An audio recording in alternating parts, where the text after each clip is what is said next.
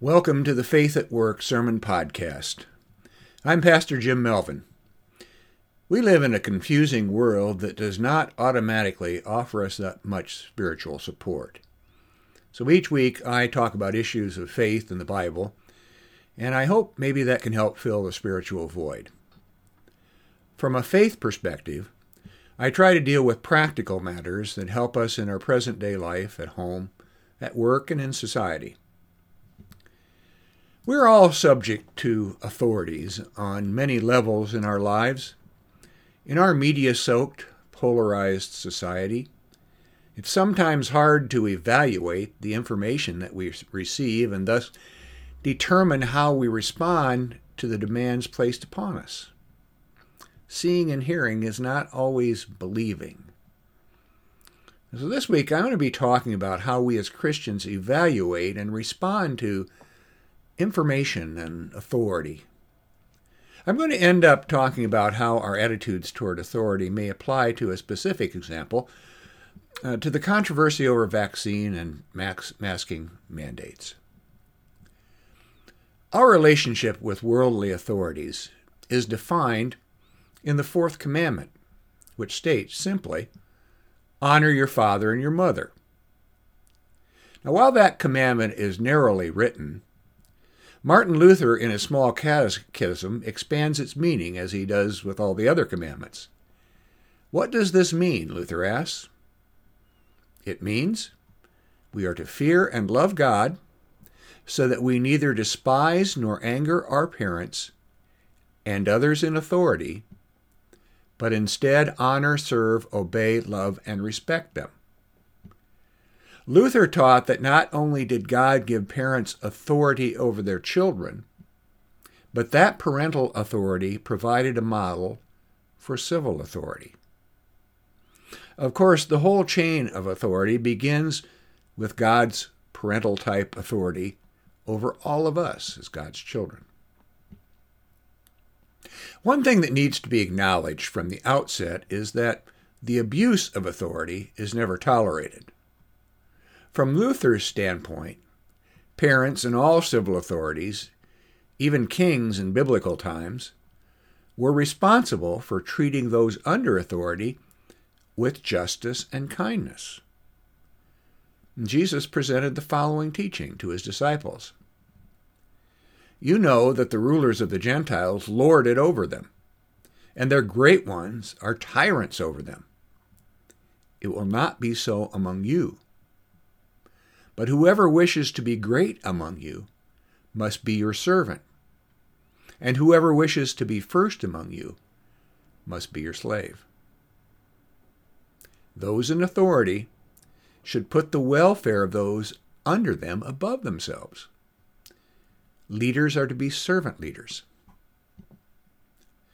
Now, the most comprehensive biblical teaching on the role of secular or civil authorities is found in Paul's treatise in the Romans, where he writes, let every person be subject to governing authorities. For there is no authority except from God, and those authorities that exist have been instituted by God. Therefore, whoever resists authority resists what God has appointed, and those who resist will incur judgment. For rulers are not a terror to good conduct, but to bad. Do you wish to have no fear of authority? Then do what is good, and you will receive its approval. For it is God's servant for your good. But if you do what is wrong, you should be afraid, for authority does not bear the sword in vain. It is the servant of God to execute wrath on the wrongdoer. Therefore, one must be subject not only because of wrath, but also because of conscience. For the same reason, you also pay taxes. For the authorities are God's servants, busy with this very thing. Pay to all what is due them.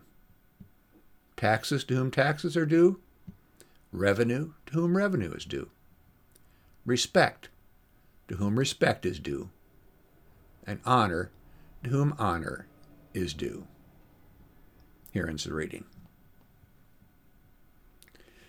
There are varying levels of authority to which we must submit. I'll deal briefly with a few of them before I get to my main emphasis on civil authorities. As I mentioned earlier, for religious people, God is the ultimate authority to which all other authorities are subject. For Christians and Jews, God's law is inscribed in the Old Testament and really comes to a head in the Ten Commandments. Another expression of God's authority is Sharia law that sets out the standards of behavior for Muslims.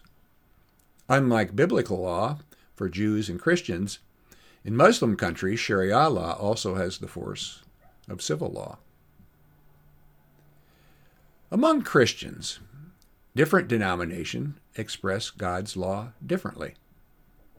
The Roman Catholic Church puts an emphasis on the authority of the church over its subjects' lives and its own well-developed system of canon law. Protestants, on the other hand, place more emphasis on the authority of God and Scripture in governing individual lives. Now, there exists a broad spectrum of importance that denominations place on the institution of the church, the Bible, and the clergy. All, however, recognize that ultimate authority originates with God. Another level of authority to which we are subject is the authority of our parents. Parental authority is universal across cultures. In some cultures, the mother wields the most authority over their children. In others, it's the father. For some, that authority is absolute and rigid. But in many modern cultures, parents treat their children more permissibly. The point that there's a lot of concern today that this permissiveness has created children with little respect for authority in general. Most of us, at least at one point or another in our work lives, are subject to authorities on our jobs. The boss, or the big boss, is a cultural icon. One of these iconic bosses is Mr. Dithers in the Blondie and Dagwood comic strip. Mr. Dithers is constantly ordering Bumstead to work overtime, berating him for bad job performance, constantly denying him raises, and repeatedly firing him and allowing him to return, sometimes with a cut in pay. He's an abusive boss. Unfortunately, humor also contains an element of truth. Bumstead responds to this type of authority by wasting his time at the water cooler and napping at his desk, the icon of the lazy employee. Another more modern representation of authority in the workplace in the comics is Dilbert. Dilbert is besieged not just by a boss, but by a hierarchy of bad bosses and inefficient or worthless bureaucrats in management. Dilbert's response ranges from quiet desperation to sometimes repressed murderous rage. Both Dagwood and Dilbert paint a bleak picture of the use of authority in the workplace. Fortunately, most modern workplaces don't resemble the imaginary worlds of Dilbert and Dagwood. Due to the more enlightened attitudes of employers and government regulations, employees enjoy a much more positive relationship with their bosses and management. A lot of money and resources are spent in HR departments developing programs and benefits that enhance employment. And at all levels, employees are trained to avoid the abuse of authority, from bullying to sexual harassment. Nonetheless, the use of authority in the workplace and the obedience to authority in the workplace is one that demands continuous improvement. Now let's get to the level of authority upon which I want to focus, civil authority. How are you and I to relate to the laws and regulations imposed on us by local, state, and federal authorities? There are three recognized types of authority: traditional, rational legal, and charismatic. Traditional authority is power that's rooted in long-standing beliefs or practices. For example, the inherited rights of kings. like children who are granted power that's inherited from their ancestors. It also includes religious authority that's handed down through tradition, such as the Pope in the Roman Catholic Church.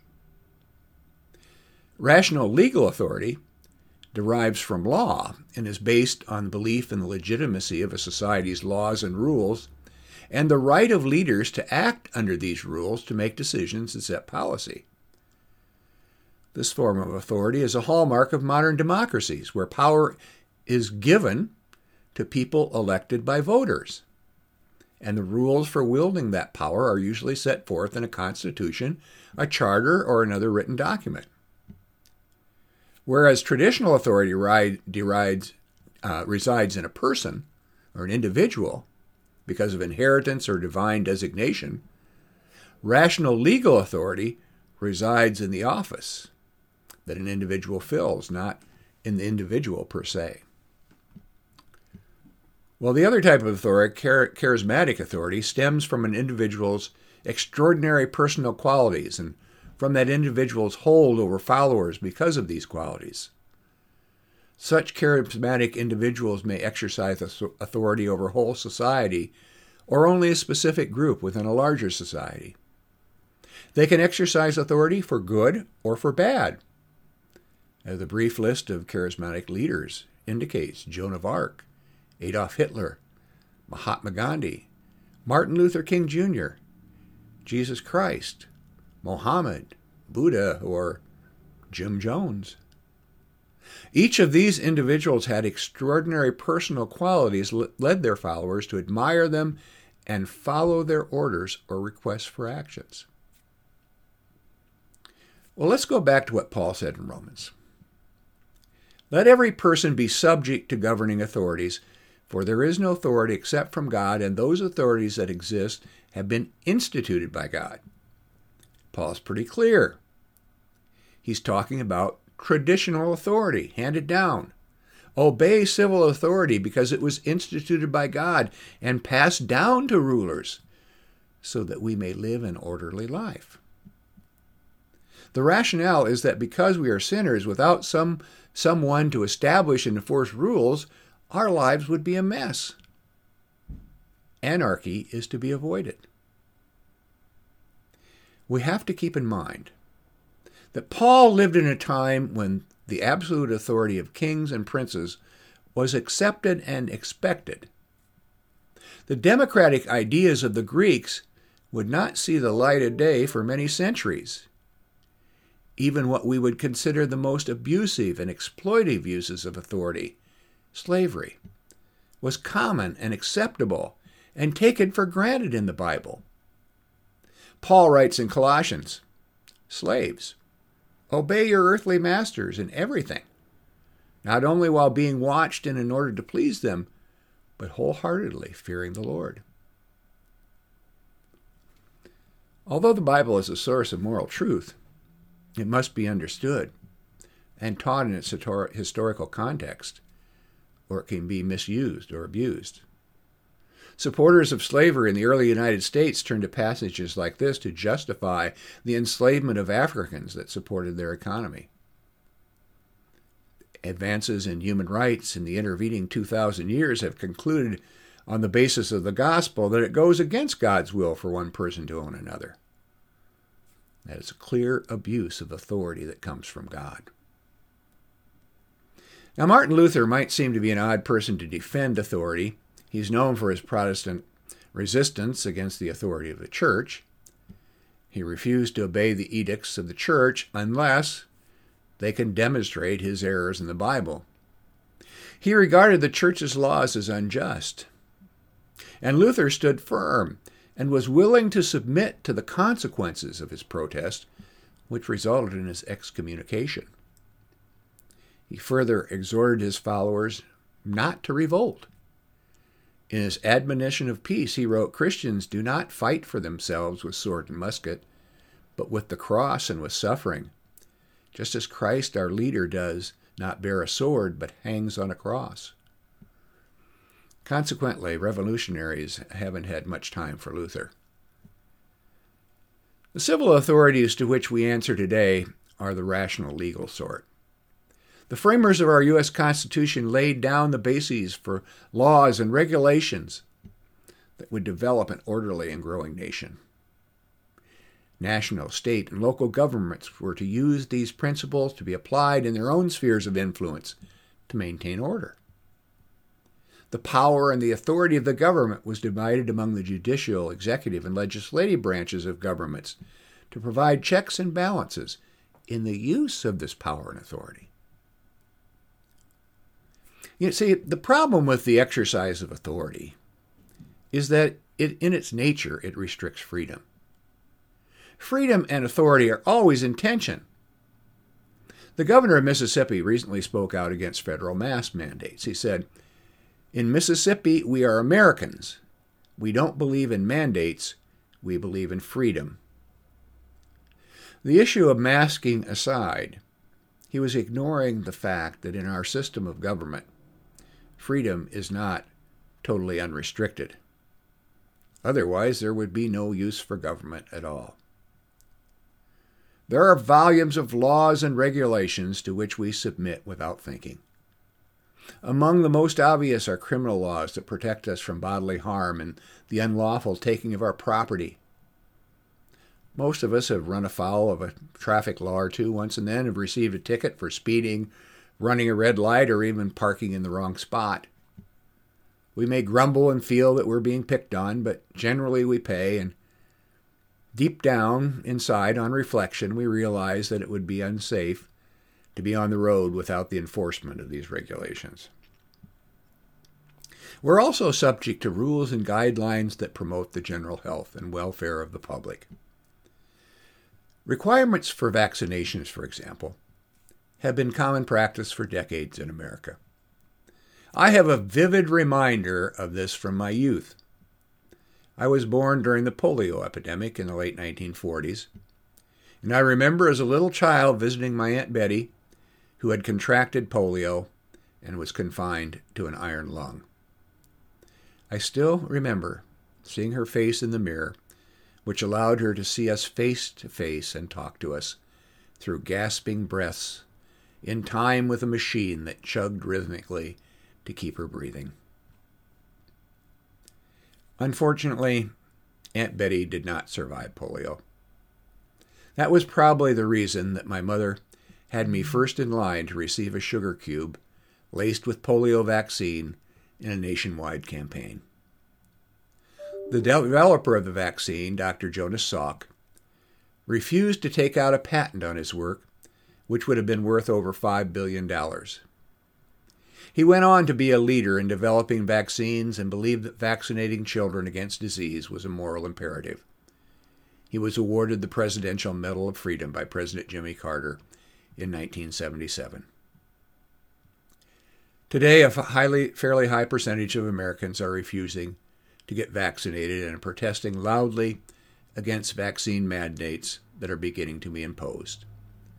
Some governors and local officials are also resisting the enforcement of mask mandates in schools. They proclaim that our forefathers died for our freedom, and that is true. But in the Declaration of Independence, those founding fathers stated, "Prudence indeed will dictate that governments, long established, should not be changed for light and transient causes." They went on to list dozens of abuses laid upon the colonies by the King of Great Britain. In other words, the authority of the government should not be challenged lightly or frivolously. Those who challenge the government's authority to require measures to stem the spread of the coronavirus should carefully consider the validity of that authority. The mandates and requirements that are currently in effect or pending are supported by our elected government and the agencies of that government. They are based on the evidence provided by the equally well-established authorities of the scientific, health, and medical communities that have been developed over the many years and have served us since this nation was founded. They are not being imposed by some malevolent foreign power. If so, Paul's admonition to obey the governing authorities applies. It seems to me, and this is my own opinion, that our greatest threat today lies not in the abuse of governing authorities, but from an unjustified lack of respect for valid authority. The problem is found not just in unjust laws, but in a refusal to obey them. As Paul says, we should obey not just out of fear of punishment, but out of conscience. And our consciences should rightly consider the welfare of others. And our consciences should be subject to the ultimate authority of the law of God's love in our lives. Thank you for joining me today. May God bless you and keep you. May God's face shine upon you and be gracious unto you. May God look upon you with favor and give you peace.